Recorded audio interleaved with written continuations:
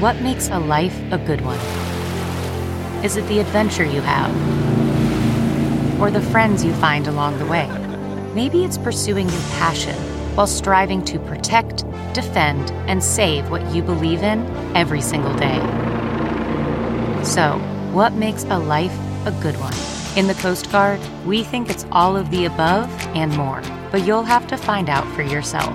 Visit gocoastguard.com to learn more. Man, that sunset is gorgeous. Grill, patio, sunset. Hard to get better than that. Unless you're browsing Carvana's inventory while you soak it all in. Oh, burger time. So sit back, get comfortable. Carvana's got thousands of cars under $20,000 just waiting for you. I could stay here forever. Carvana, where car buying meets comfort meets convenience. Download the app or visit Carvana.com today. The following podcast is a Dear Media production. Hi, I'm Pia Barangini, the creative director of LPA, an entrepreneur, a wife, and a dog mom based in Los Angeles. This is my new podcast, Everything is the Best, where we basically ask interesting people, how did you go from zero to yacht? I'm always curious how the hell people became successful, and I figured you would be too. Get on the internet with me. Let's laugh, let's cry, let's overshare, and let's get inspired to live our best lives. Check out new episodes every Wednesday. It's all for you, baby. Thanks for listening. Love you, mean it.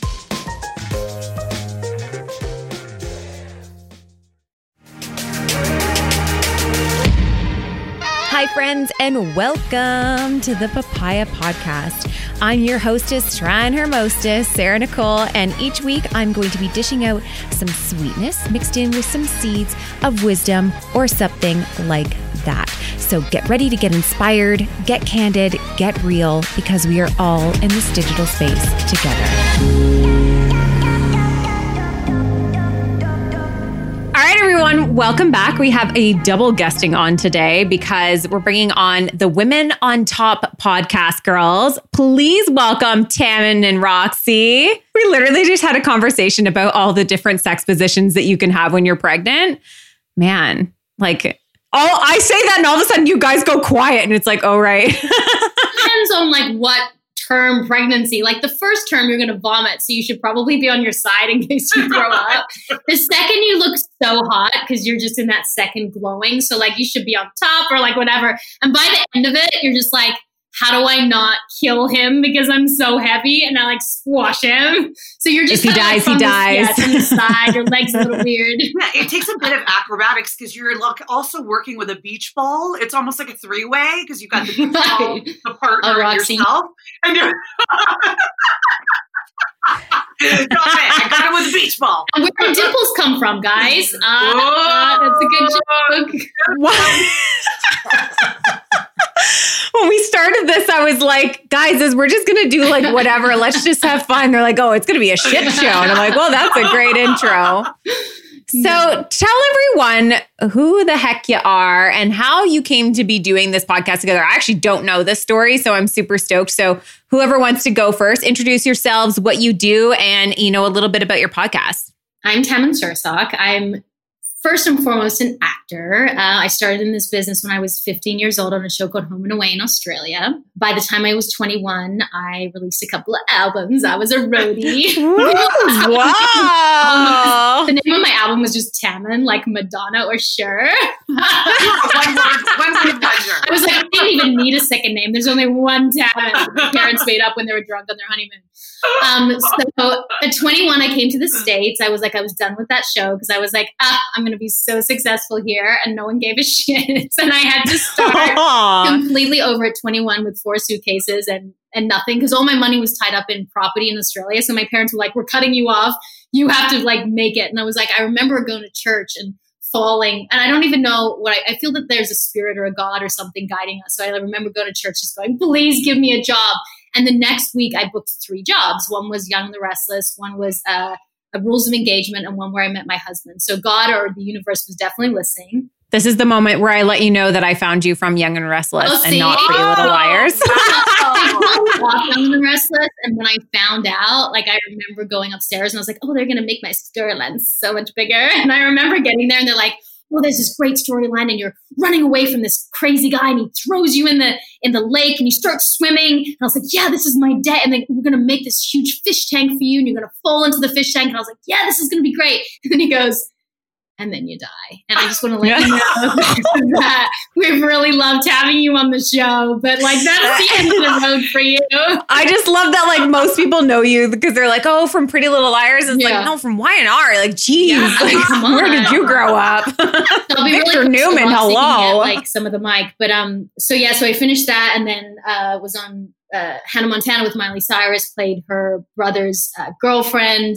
And then Pretty Little Liars. And from then I started a blog. Obviously I do a lot like you do on social about body confidence and talking about mom guilt and mom stuff and mental health, anxiety, depression. That's like a big connection to my fans is through all my social channels. And then I remember meeting Roxy about 2 years ago. Our daughters are in the same school. And I was like, who's that girl? She's the only person that I feel like I can finish my sentences and gets my sixth sense of humor. And if I say women on, she'll be like the top of the bottom.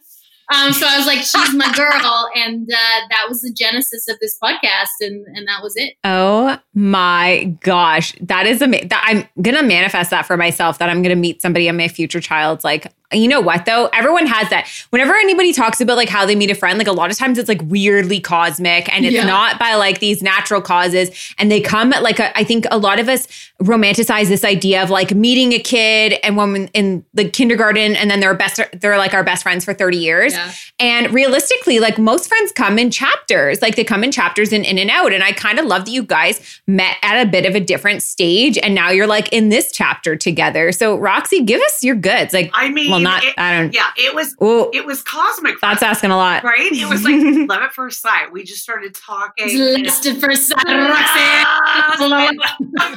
And as Tammin said, we both have pretty sick sense of humor. So that works out well. But for me, my sort of genesis, professionally at least, was that I started out, I worked in political fundraising and entertainment marketing back in the day after graduation from university. And ended up sort of making a real career change because, I'd always wanted to work in media and I didn't quite know how to get there. I ended up going to the Sundance Film Festival probably about 10, 15 years ago. And I met somebody who ran sort of one of the networks there and they were looking for a female co-host for the red carpet. And what do they say? Fake it till you make it. I chatted the guy up, chatting. About a couple hours into the conversation, he said, you know what? Have you ever done, hosting? Have you ever done interviews? And I was like, of course I have,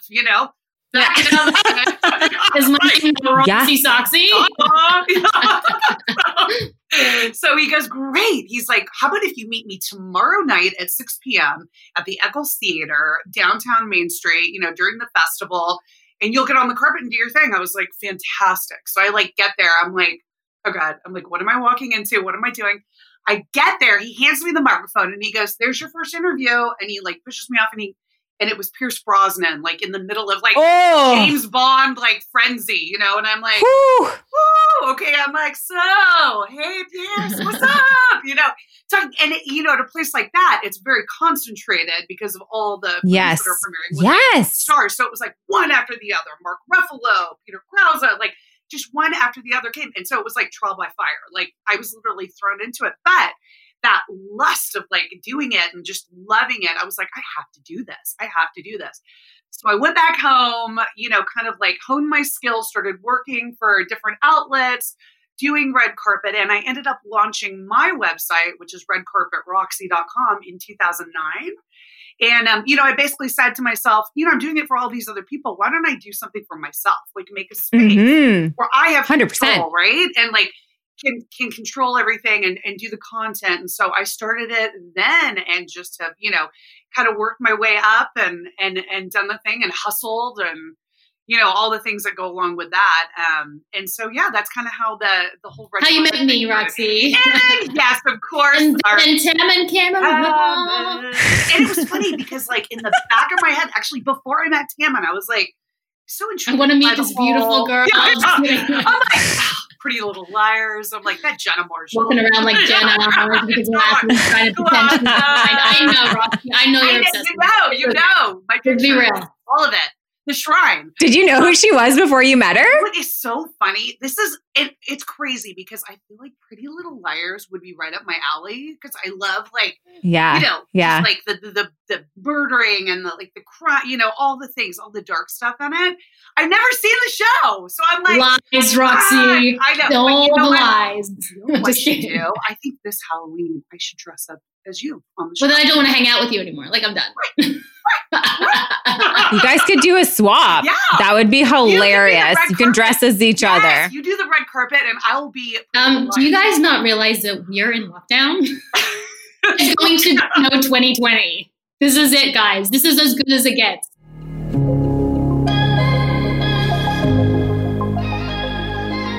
Let's take a pause from the show to hear from one of today's sponsors. I don't know about you, but hydration is one of those things that I feel like I'm constantly having to conquer.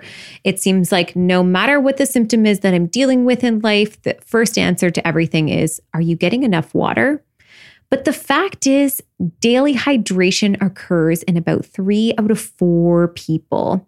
With Liquid IV, you have the fastest, most efficient way to stay hydrated. Each serving helps you get as much hydration as 2 to 3 bottles of water, which means you don't actually have to worry as much and you have to take in less liquid than you normally would. Proper hydration is crucial for your immune system and can boost your immunity as well. With Liquid IV, you have the fastest, most efficient way to stay hydrated, plus it's packed with potassium, vitamin C, and other vitamins known to help your body defend against infections.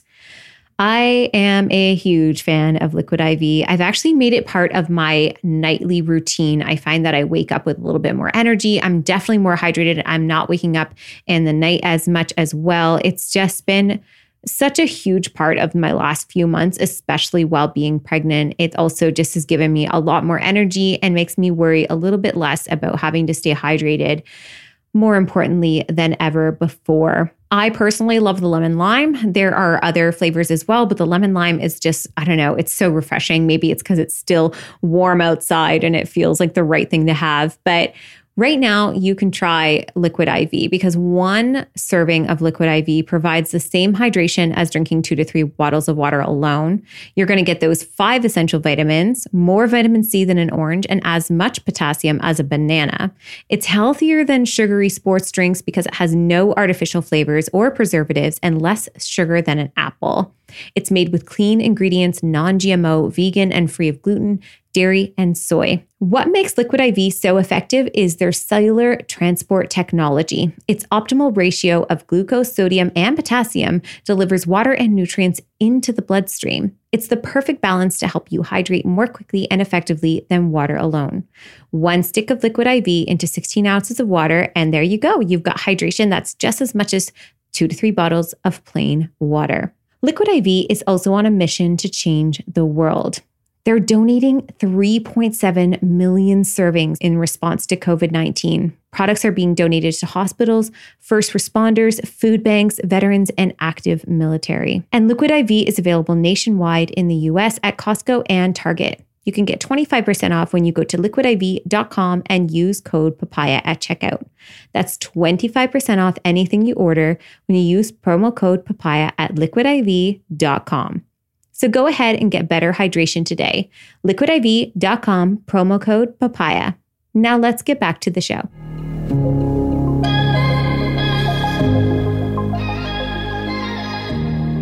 I've been doing like these Zoom calls, these house party calls with my girlfriends, and we do them like once a month and we dress up for them. And it's gotten so intense now that we've already done, first we started with Tiger King and we all came out as like the different characters from Tiger King. Then we did like all the different Britney Spears.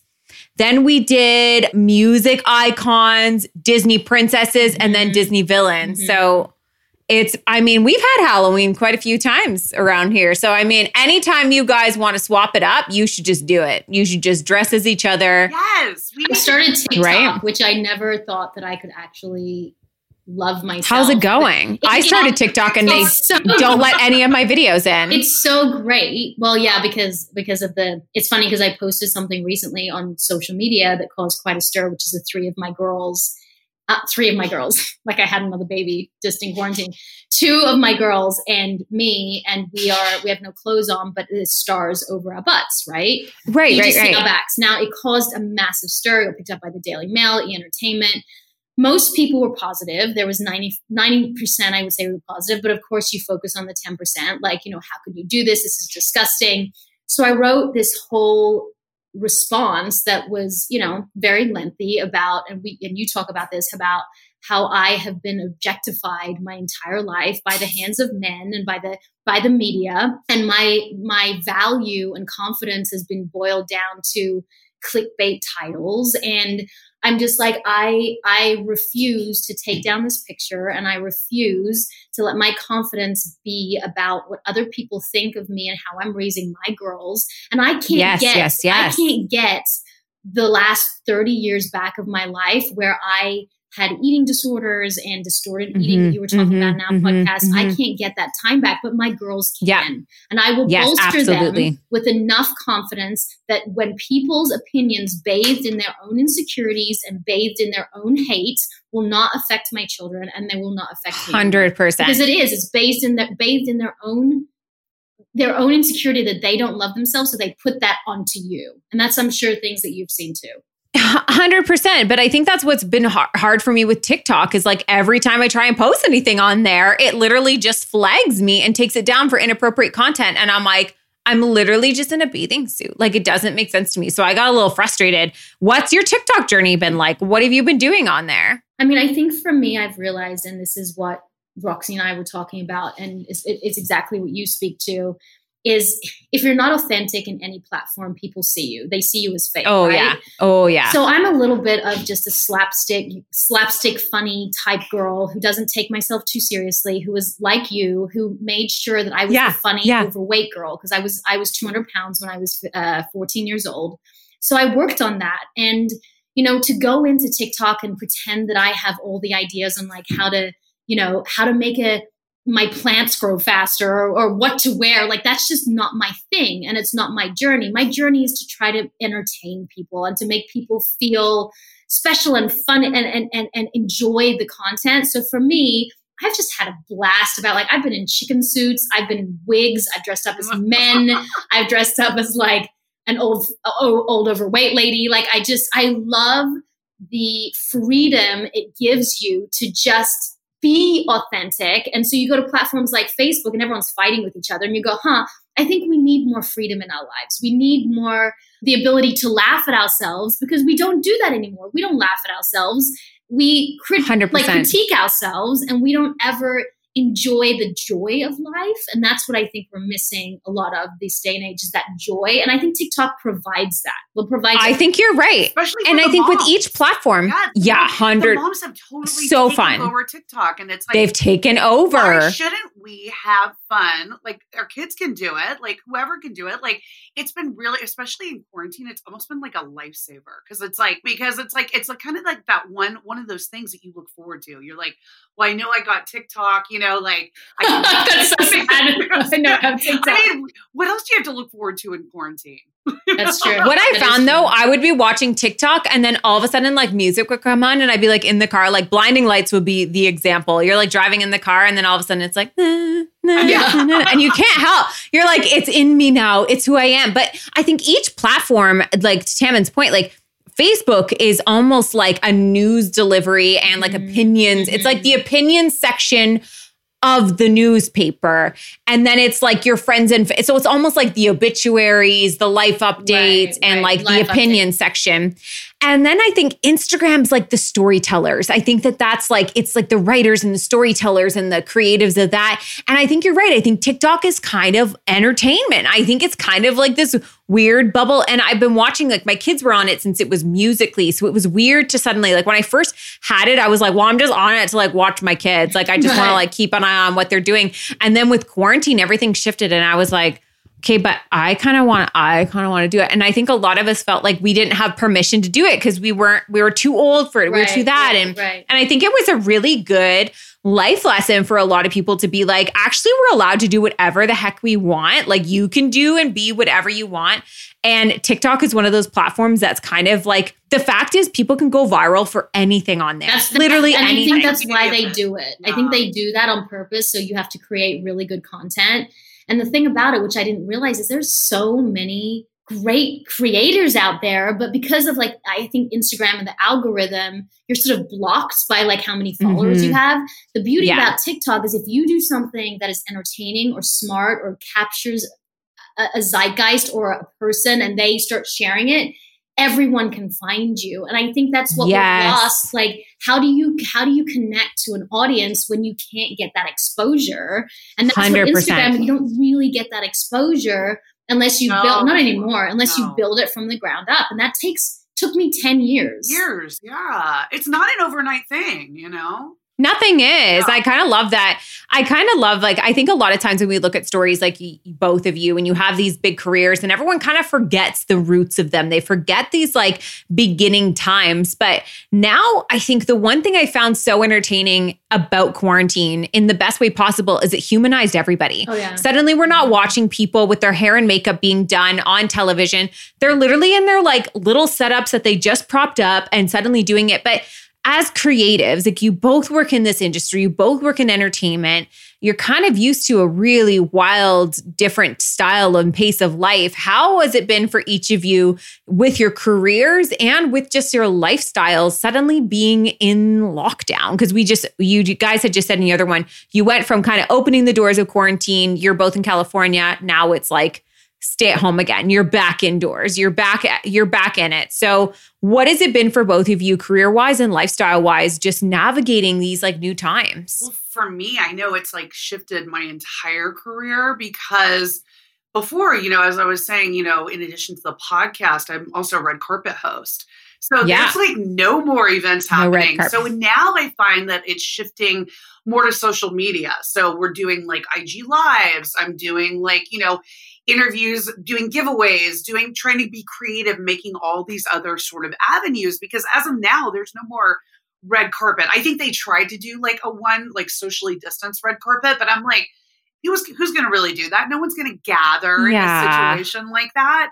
But thank goodness, you know, we have this podcast, Women on Top, because that is connection. Tammin and I have such a great time with it. We basically took what we do and just shifted a little bit as far as just, you know, recording remotely, but we're still talking, you know, those important issues, like the things that resonate with us and the things that connect us to our audience and, you know, to women. And so it's just been being a little more creative, I find. And like with the TikTok thing too, it's like, you know, now there's this whole other avenue that like I wasn't doing before quarantine, you know, that's really become like a fun, something else to look forward to, like another outlet. So it's like just kind of being even more creative essentially and really just shifting things, you know? I felt like my career is so in ebbs and flows. So it's interesting, you know, people go, oh my gosh, my work has stopped. My husband and I have lived in the anxiety of never knowing when your next paycheck or your next job is going to happen. You might get killed off. Years.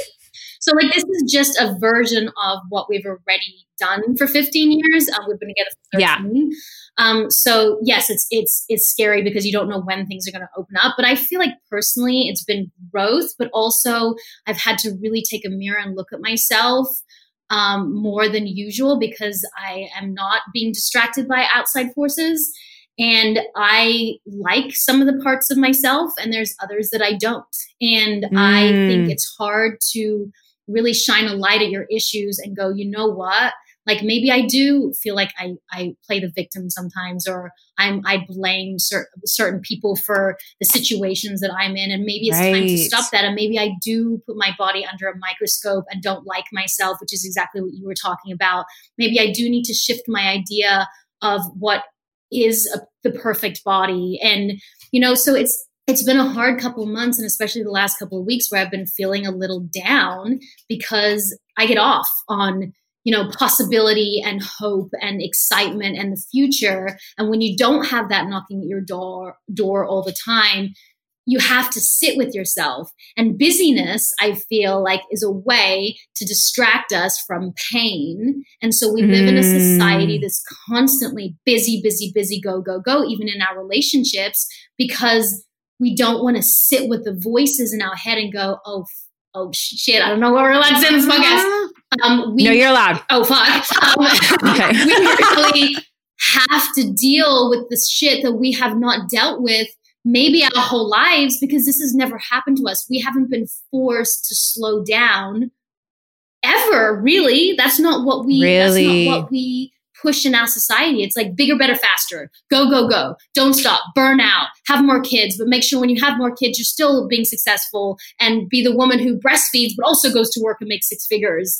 I mean, I think the conversation is going to have to change. And I think that this quarantine has made us think, oh, how do I want to live my life now? And what am I doing wrong? And how can I change as a person to be better for myself and my family? Yeah, like I think we were put into a bit of a timeout, right? Like we were put into a bit of a timeout, and like to Roxy's point, like we're getting more creative. It's still there. There's still a fuel in us, but it's still difficult.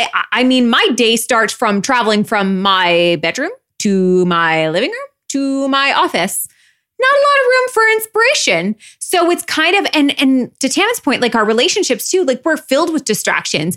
I mean, how often do we at the end of the day actually just put our phones down, TV offs, and have a conversation? Like we're so driven by distraction that I do think that kind of like sitting with our thoughts for the first time, sitting with some of these fears, sitting with some of these ideas and these notions and this great unknown, I think we kind of took for granted this lifestyle everything being so guaranteed in this life. And I kind of have compared quarantine. I don't know if you guys relate to this, but I compare it to kind of like being put in a washing machine. Like we went in with a whole lot of dirt, and the only way to get that dirt out, like if you ever watch like how a washing machine works, it works by agitation. It works by pushing things against each other and slamming against the walls. And so I've been kind of using that as like my analogy for how I've been feeling is like, this doesn't exactly always feel good. We're being put into this machine with all of this dirt we've carried for so long and been so distracted from. We're being put into a machine, but I do think we're going to come out better. Like, do you think we're going to come out better from this? You know, I hope that we do. I was just going back to your point a little bit on the introspection and like looking into ourselves. I think it's also forced us to look at our relationships, particularly our relationships with our partners. You, Roxy, I'm done. So this podcast is over. So I was going to say, you know, it's been really, I don't know if you gals feel the same way too, but it's been like a little bit tricky for us to sort of navigate, because he and I, you know, he goes to work every day, even though I work from home, you know, I'm doing my thing. He's out doing his thing. And now we don't have that moment of time to like be able to take that break and go away from each other, then come back and feel like, you know, this is what's happening in my day. This is what's happening in my day. So I feel like, to your point about like being thrown in a washing machine, I definitely feel like I was thrown in a washing machine because my whole life has been turned upside down in that way, you know, and I found that I am a person that needs a little bit of a break like that. You know, I need to have that space with my partner, you know, and it's tricky, right? Do you feel the same? Well, I feel like my marriage and my relationship has always been me being busy. So I've been traveling, I've been doing all these things. I've been used to kind of flowing in. He's at work, we come home, we catch up, we have stories to tell. But I will say, as somebody who's existed in different types of relationships, I can't help but think, like we had a lot of days really early on where we just kept thinking, what if this had happened when we were with so-and-so? Or what would have happened when we were in this situation? And really just sitting and being like, thank God we like each other and thank God we're safe. Like, thank God we're in this circumstance, and recognizing that a lot of people, all their distractions being gone, are now having to face that this might not be that great for them. And, or also to your point, Roxy, I also need a lot of alone time too. I really thrive on being alone. And my husband's a very much like, when we first got married, he was like, I'd be like, okay, I'm going to go to bed. And he's like, okay, I'm right behind you. And I was That's like, me. no, like, why are you doing that? I'm right here. Why wouldn't you sleep in bed with me? Why aren't you holding me? I know. And I had to adjust to like what that was like to be in a partnership and create my own boundaries of spaces. And for me, like, I've just figured out different ways of doing it. And it can be as simple as like going for a drive by myself, or just like going and working out and doing something like on my own for a little bit and just like creating those spots of independence within a relationship where you're both at home now, because I think they're equally important. And I think for my husband, like, I shouldn't say thankfully, he's working at home and he's here. He's in a 9-to-5 position. So he has an end of the day time, and we kind of converge together as a family again. But it's been like, there's not a lot of like life updates. It's like you both are kind of just like, like here we are at the end of the day. We kind of got big into Animal Crossing. I don't know if you've gotten into that threshold yet, but the game of Animal Crossing. Oh, that. Tell me. We got more animals. Yes, we all adopted. Did you adopt animals during this? That's what I got pregnant and you adopt. I didn't want to get pregnant, so I decided to have more animals. Our plate seems a little empty. We got to just make sure there's a lot on top. Animal Crossing is this game. So my daughter was like talking about it like crazy, and it's on like Nintendo Switch. And she was like, oh, like it's just, you go on this island and all this stuff. And I was like, I don't know what the hell this is, but it looks kind of interesting. Can I play it for 2 minutes? So I play it, and basically you get put onto this island. You have no money, you have nothing with you. And there's this raccoon there. And he's like, oh, hey, like I see, what's up? You're on my island. Would you like to stay here? And you're like, okay. Like, yeah, I'll stay on this island. And he's like, all right, well, here's a tent. You owe me $5,000 for that tent. Don't worry, no rush. Fish, catch some bugs, pay it off, come back to me. You can pay off this tent. So you're like, all right. So then all of a sudden you're going and like catching animals or catching bugs and fishing, and you bring them and you sell them. And then he's like, amazing, you've paid off your debts. But wouldn't you like to upgrade that tent to a house? And you're like, yeah, I would like to upgrade that tent to a house. And then he's like, okay, for $150,000, you can get this home. And you're like, okay. So then it just keeps going until you're $2 million in debt, which is where I was. But essentially, you are working every day in this make-believe world to like, and you get like the animal thing is because your neighbors are all different characters of animals, but you create like a whole island of yourself. So my husband and I have our separate switches, but we visit each other's islands. Shit you do in quarantine. Yes. First edition. Yes. So it plays like your for real, of, like wanting more and more and more. Yeah. And so you can do it with friends. Like I've been visiting with friends and I'm like, this is the most ridiculous thing I've ever done in my life. But yeah, it makes me feel good because I feel like I'm in a different world.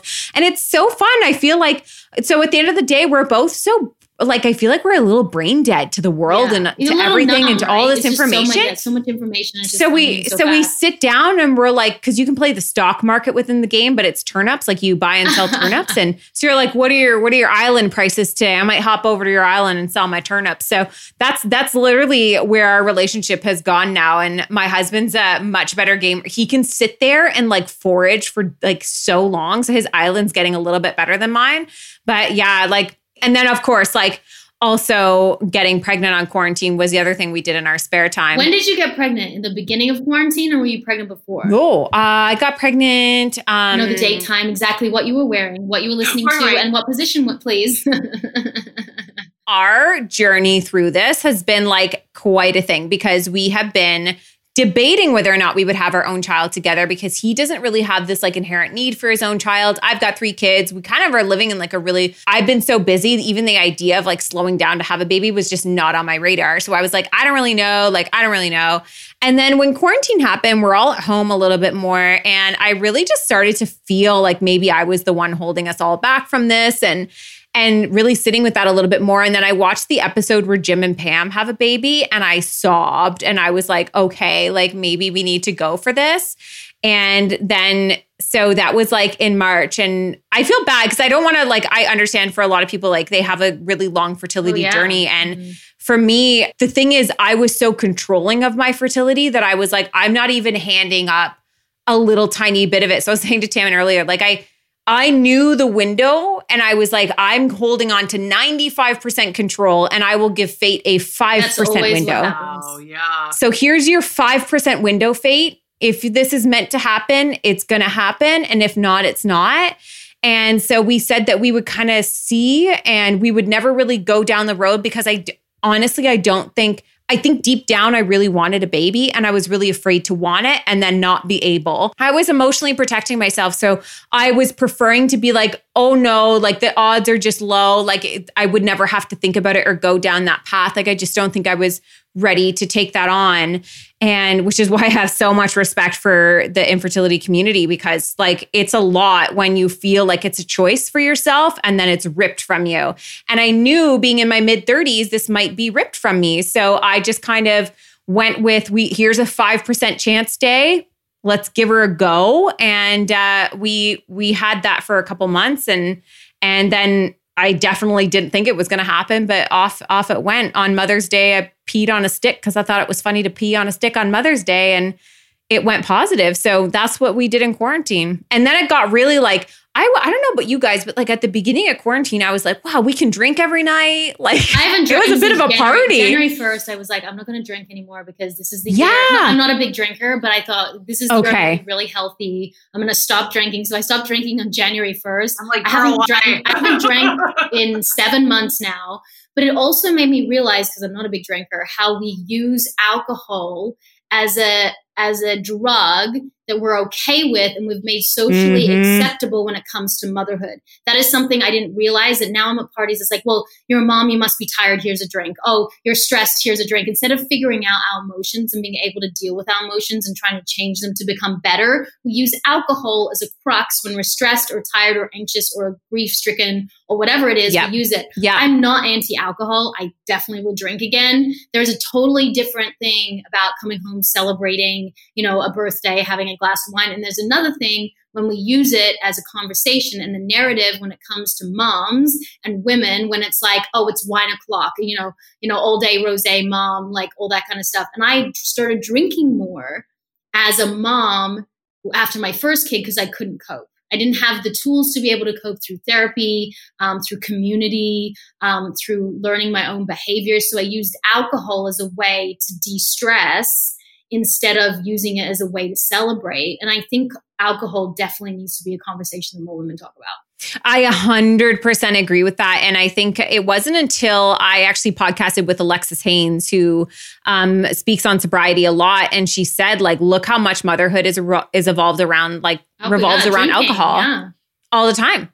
And it's like it's really eye-opening. I think especially like suddenly going from, oh my gosh, I have drinks every day, to like finding out I was pregnant and being like, oh, what? And I realized how much even our quarantine time and quarantine life had been structured around the ability to drink and just cope in that way. And suddenly having to sit with, no, you can't do that anymore. And realizing that I wasn't just drinking for fun. I definitely was doing it as a method to kind of detox my way or kind of numb out from the day. And I have a friend who's big on like identifying like your numbers and seeing like for some people, they'll just like go into watching a TV show or something like that instead of actually like unpacking the day, just going into like what numbs them out. But Roxy, for you, what have you been like in terms of how you've been doing and like coping and stuff like that? Has anything changed for you in your life? I think that, for me, like actually going back to the alcohol point, Tammin and I have talked about this too on our podcast.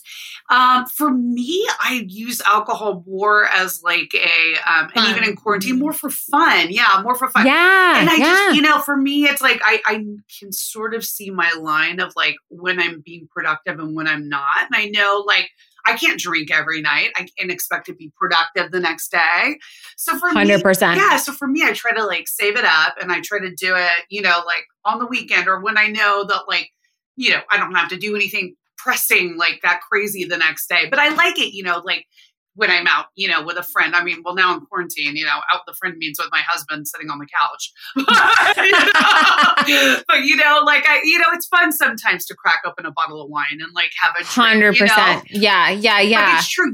I feel like you can't use it as sort of the only thing you have to cope. It's like you really have to get in there and figure out mentally like what is going on and emotionally what is going on. And, for me, and another thing we've talked about is therapy on our podcast. I think for me too, what I've been missing this quarantine is therapy. Like I want to go back into that and like really kind of take really therapy though, like not just online. Like real therapy, like talking one-on-one with somebody, like really getting down to the heart of it. And I think too, for my relationship, it would also be helpful because, you know, we are thrust into this whole totally different world. You know, you can't just. This isn't the marriage we necessarily signed up for. It's different. And the homeschooling. And the kids not going back to school. I mean, it's hard. Yeah, there's a lot of uncertainties and a lot of unknowns. But I love that you guys have kind of created this little bit of a bubble community within Women on Top. And like, you guys have had some incredible guests on it. I have to ask you, like, who's been like your favorite guests and would have been like your most surprising episodes? Because you've had like you, of course. Yeah, you actually are one, if not my favorite episode that we've ever done, just because of your honesty and your perspective and your intelligence. Kristen Chenoweth was amazing, just because. I'm so jealous of that. So one. I think that was just a fan thing. The fact that was so cool. She came on and she was just like, "I love you guys so much. I listened to the show." We're like, "You listen to." I think that was just a little bit of a pinch me moment. And then I don't know about Roxy, but we had someone from Pretty Little Liars, Ian Harding, who plays Ezra. He was so fucking funny. I actually peed. I swear I peed a little. He talked about pooping in a bag, and I can't get that story out of my head. And like I actually was in so much pain because I laughed so hard. And it's our biggest rated episode yet. So who knew that pooping in a bag would get so much attention? Oh my gosh, that's hilarious. Roxy, what about you? What's your like big memory ones? So I love to, we've had a lot of great women come on the show, such as yourself. And I love when we have that connection with other women, particularly other moms, right? Because we're all in it together. It doesn't matter if you're like on a top rated show or if you've won this award, or everyone is struggling. Mm-hmm. Yes, everyone is struggling. So a couple of my favorites have been Sasha Alexander, you know, who was on Rizzoli Mouse, who was amazing. A good friend of mine, Tracy Tudor, who came on the show, who's on $1 Million Listing LA. It's like when people can be really real and just break it down. Yeah. That makes it just, it makes for such a better episode. And I think the audience connects with it so much more, and they can see that just because you're famous doesn't mean you don't struggle, you know? And also experts. 100%. I loved Roxy and I had some really great, we had a race relations expert come on when the Black Lives Matter was hitting its pinnacle. And just so we could understand where we stand in history and how we can do better and how we can use our platforms to help. Because, you know, the answer is not saying we don't know what to do. The answer is saying we don't know what to do, but we're going to do something in a forward movement in some way. Yes. So there's a lot of episodes where, you know, Roxy and I love to talk and make jokes, but a lot of episodes with these experts where we just got to sit back and listen and, you know, learn how to become better people and more empathetic people and more understanding mothers. And, you know, we had this amazing doctor who was a child psychiatrist who came on, who talked about like how the quarantine is really affecting our children and tips that we can do. So, you know, for us, it's that connection, but it's also about growing and how we can grow through the people we talk to and how that can better ourselves as women, as humans, and as mothers. So I think that's important to us too. I think that's kind of the thing with podcasts that we haven't really ever experienced before is it's like within all the distractions and everything in life, podcasts seem like this one time where we either get to just escape with laughter and community and people who kind of have gone through similar things, or to sit and learn. Like I feel like I've been more educated and more advanced in emotional intelligence by listening to podcasts than I have in like decades of books and reading and research. And not that I've done a ton of that, but realistically, I feel like I'm learning so much through the fact that there's so many people with so many stories, and there's like these weird little connectors. Like when we talk about celebrities and stuff, we're in this age where now we have access to them. I grew up just watching people on magazines and you know, when online stuff happened, it was there. But now we actually have tangible contact with them. We're seeing and experiencing them as real live human beings and seeing them in entirely new contexts. And then to see them come onto podcasts and share their stories, I just think we're in a different, it's not the same like press junkets where it's like the same interviews and stuff. We're talking about raw, real conversations. And I feel like as somebody who like, I'm just like a regular kind of girl. And then I've kind of been thrust into having a platform and growing it and then kind of getting into these spaces where you start to interact with like quote unquote celebrities. my biggest takeaway is everyone's human. Like everyone's fucking human. Everyone has like these same hurts and hangups, these similar types of stories, like human connection wise. While yes, there is like a myriad of different types of privileges and opportunities that some people have more than others, or finances or time or whatever that is, there's still these bottom line things that make us all human and make us all kind of like weaved in this life together. So I kind of love that your podcast does both. Like it really weaves in both. As my 6-year-old would say, everybody poops. Yeah, exactly. Everybody poops. Everybody poops. And that's a butthole. Sometimes in a bag. I'm going to have to listen to that friggin' much longer than yes. I think it's a conspiracy how long they're pooping. And I think I think they have an absolute fucking privilege that they get to poop that long. I have existed in a body that needs to poop on demand and have at all times. On top of the last time I pooped, my child was on my lap. Literally on my lap. And then I was trying to teach my other one to read that she was sitting in our bidet. She literally was sitting in the bidet. And I was just like, everyone poops. I think also what you were going back to though about being honest, I think people they're burnt out on the bullshit. You know what I mean? They're burnt out on the bullshit and the fake. That's why you do so well. And the face tunes and the filters and the highlight reels. I think we all, do you feel good when you watch someone else's highlight reel? You just kind of think about how the grass is always greener on somebody else's side and how you're a failure and you're not enough. Really do try not to Facetune anymore, because I think about my audience and they're young girls and how if I'm going around going, I have no blemishes or spots or whatever, but it's hard not to do that stuff and hard not to use the filters because of all the noise we've had from everything else. But people are over it.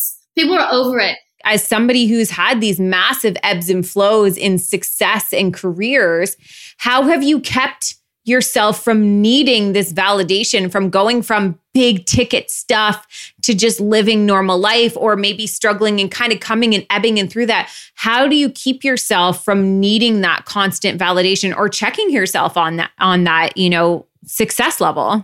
I still need, and I think a lot of people do, I still need that validation. And I think that's honest. I'm not proud of it.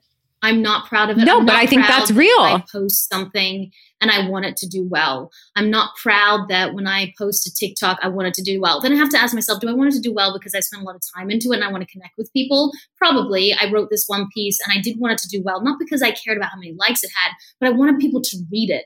And if they don't read it, it's like, what's the point of all the work that you've done? So I don't know if it's like a validation, like if they think I'm pretty, I'm going to feel pretty. That's not it. It's just like, I want my work to be validated. Yes. Because we live, especially in my job, we live in a world where all in the entertainment industry, all you hear is no. And you want one person to fucking say yes. Because if one person says yes, then your talent is worthy. And you need a person to say yes so that you can continue doing what you love to do.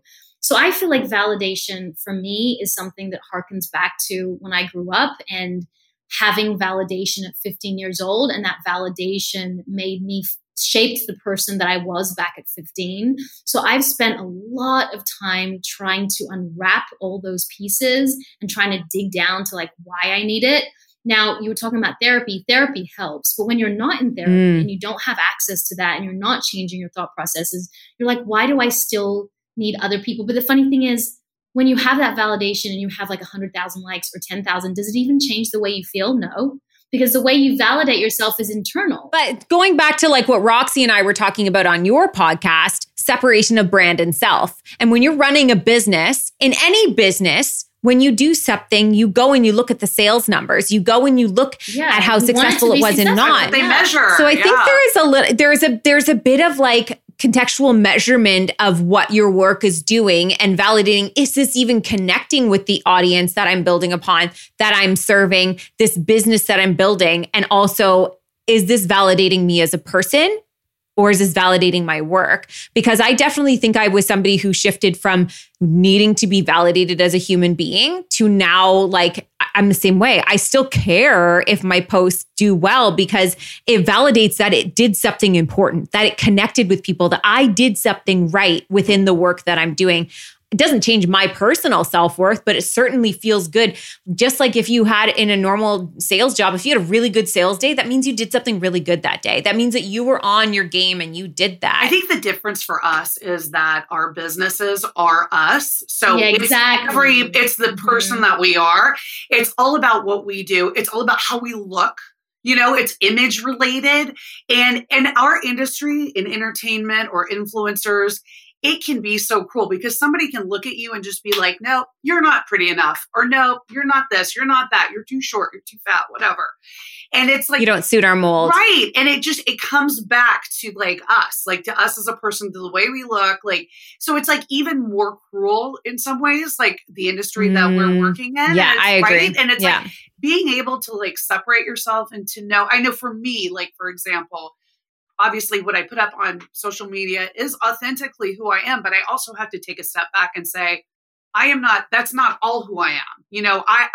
I have to be able to put a sort of like a separation in there, because if you start listening and believing everything that anybody says or that comments, messages you, it's bad for your psyche. It's like, it's not healthy, for your mental and emotional state. It carries out in your life. So it's like, it's important to also like put that barrier up too, I think. What's scary, I think, is what Roxy was saying as well, is that our money is based on us. I think women, influencers don't talk about that. They're like, because I think people go, well, you shouldn't be making money from being an influencer. And you're like, well, I spend 24/7 on my job. Like if you spend this much time on something, you should be paid for it. Now, if you're 100%. not getting good engagement and you're not getting comments and you're not getting likes and you're not getting paid, and no one wants to talk about that because women, it's so hard for women to actually say, I like to make money. I like to support myself. I like to support my children. I like to actually wake up in the morning and be able to put food on the table. We're not allowed to say that yet. I don't feel women can't say, I like money. Agree. I want to make money. And why can't we? Why can't a man go to a job and want to make a better salary? And why can't we, no matter if our job is an influencer or our job? I had a friend say, well, you shouldn't make good money as an influencer because like, it's not a real job. And it's like, no, if you're spending just as much time doing something that takes it away from your kids and your husbands, why shouldn't you be remunerated for it? Mm-hmm. And why can't we say it's okay to make money? Is it because people say, well, this is you, so why should you be able to get money from something that is like, we want to believe you? Why should you make money from that? So it's an interesting conversation to have, and influencers are allowed to make money to continue creating content for their audiences. Yes, and 100%. It's a way to support that. And I think that's what a lot of people see is that, if you just create content, you get paid for it. And it's like, actually, I create content 95% of the time for free. Yeah, that exactly. 5% allows me to do it. It allows me to be here. It allows me to do this work. But I think you're right. I think there's something about, we still haven't gotten to a point in our day and age. And I think as women, especially from women to women, we struggle with seeing women make money because there's something ingrained in us that still feels like it's something to apologize for. It's something to feel guilty about. If you go and you research like the equality pay gaps, it's not between men and women. It's actually between men and mothers, because men are revered for being providers while women are told to like not have images of their kids up in their office and in their jobs because it's shown as motherhood being a weakness, as being this thing. So as society, we are still struggling to support women. And let's not even let it be mothers. Like, let's say any woman, like we're really still struggling to support a woman, especially young women who maybe climbed the ranks on social media by doing things that seem so easy from the outside looking in, that we just are like, well, I don't really think that they deserve that, forgetting that it's actually it's still a massive job. And like we said, it's your entire life. Like there is no separation between self and business. So it's like creating these boundaries, but also supporting her, even if it seems like something like I actually went to my stories today and was explaining. So yesterday I said about how I took the day off work, and I realized I was really over justifying it. I was like, I had to take the day off because this, that. And then I was like, you know what? I really don't have to justify my time, like how I'm spending my time. And like my time is like my own. I should have authority over that. And then a lot of people were like, well, what do you do for your job? Like, what does that even really look like? Like, how do you do this? And so I actually sat down and I broke out what my days look like and how many hours are spent in a week.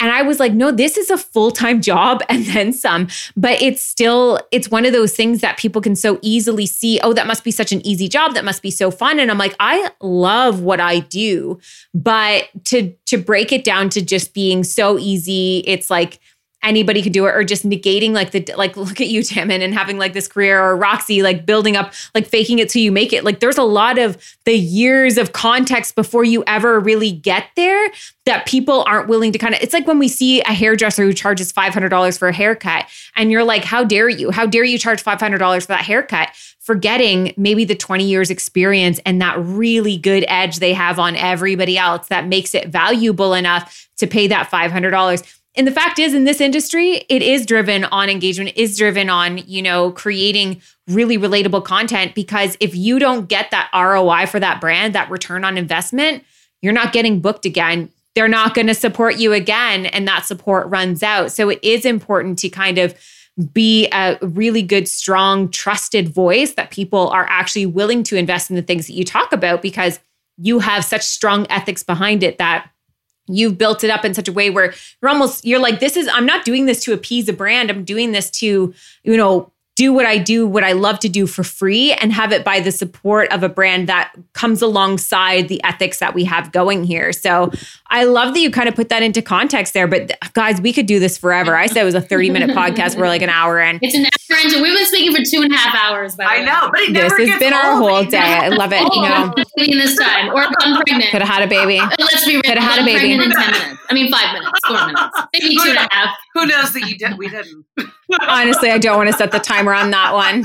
I have one of those toys that's like the clitoris like suction one. Yeah, it's like 2 seconds. I don't last 5 seconds anymore. I'm just like, well, we're done. Like literally, we go to bed and it's just like, oh, do you want to have sex? Okay, sure. And then I honestly think the ad hasn't even been over. It's like an ad break. I think we're done. But I'm like, I don't have fucking time. I love a quickie. Maximize. People underestimate, traditionally when we talk about a quickie, we talk about it like the guy's just getting off and it's done. But now we have toys that work for us. And so a quickie is like a really great, efficient use of time without draining our energy, with the capacity that we have, getting her done and getting a good night's sleep. So burn it off though, don't you, Roxy? I don't even like burn the battery. You haven't even. I've seen you naked, but I don't know about your toys. You haven't told me about them. I know the toy. I'm so glad we're talking about this, because we should be able to talk about our toys. It's like 100%. Right? I know. It's like for mine always doesn't have batteries, and I've got to be like to my husband, hey, baby, can you just get the bunny rabbit for the battery? And I'm like, why do you not have a charging one? I can't find the battery, so I'm like, you need a rechargeable one. Yeah, Roxy, what do you use? What's your top sex toy? This is going to be our last interview question. Yes, it's so good. My husband years ago, and this is another reason why I knew he was the one for me, I think it was the first year we got married. He bought me one of those. I think it's Jimmy James is the name. It's like a solid gold vibrator, and it's just like little but super. You can take it with you. I mean, it's great, and it's like he knew it was like kind of fancy. She'll be in the airplane. She'll be like, I'm like, don't mind me, anyone vibro. Yeah. It literally. I was like, you are so cool that you thought enough to be like, you know what, babe, I'm not, threatened by this sex toy. Here, have it. Like, do your thing. You know, because a lot of save men, us both some time. I feel like a lot of men are like kind of threatened by sex toys. They're like, it's like competition. My husband's like, thank God. Take the pressure off. He's like, it's a night off for me. Yeah. So those always come in handy. How about you guys? So you're a classic vibrator girl. Classic vibrator. All right. Classic. I'll take Tammin, give it to me. What is it? I honestly don't use. I have toys. I like there's a black. We've actually never talked about this. You're out first, actually, which is crazy because we talk about everything. I have this black one that's really old that does need batteries. It's not one of the new ones. It's the only thing that's worked for me because I do feel like it burns everything off, and then I'm like desensitized. So then, like when it doesn't happen, then I've got to like work really hard, and then I just can't, and then I give up. But I do have this pink one, this like big pink one. But I honestly don't use them because, and my husband don't hate me and like me for saying this, the sex is so good and he and I fit so well that is just it's great. honestly like, if I could just have that, then we're good. Yeah, and that's fair why enough. we try to have sex as much as we can. I would like it more, but it's still a couple times a week. That's so like me. I want it all the time right now. But no, you guys have got to try the ones that like have the little air pulsers. It just goes on your clitoris. Can you send me a link? Have you seen this one? I will drop you the link. There's two different ones. There's one by Plus One that I love, and the other one is the Satisfier Pro 2. But they are like, I actually sent one to my neighbor, and like, I was like, I just need to talk to you about it. I just need you to have it so we can have a conversation about it.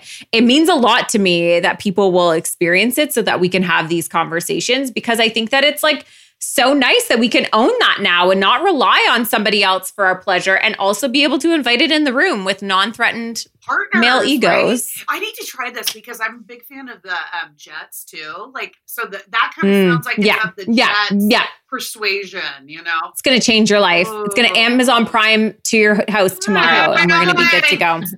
Right. All right, okay, let's get okay. We'll do that after. But thank you so much. Thank you for having us. Yeah, tell everyone where they can find you. Where can everyone find you? At Women on Top Official on Instagram and Women on Top Podcast on Facebook. I always get this wrong. And I'm it's like question mark. I'm Ron Burgundy. I think. Yeah. And you can also find me at Red Carpet Roxy with a Y on all social media. It's Tammin. And you can find me at Tammin Sursok.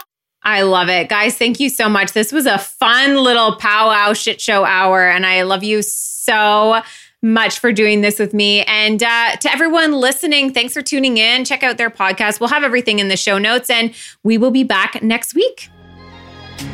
Well, friends, thank you so much for tuning in and listening to today's episode. For more information on this episode, check out the show notes or find us on Instagram at The Papaya Podcast. And if you loved what you just listened to or know somebody who would, please share it. Simply screenshot today's episode in the podcast app and share it to your Instagram stories, and don't forget to tag us. Last but not least, if you'd like to lend your personal support to the podcast, take a moment and leave a review on iTunes. We would be oh so grateful. Tune in next week for a fresh new episode of the Papaya Podcast, and we'll see you then.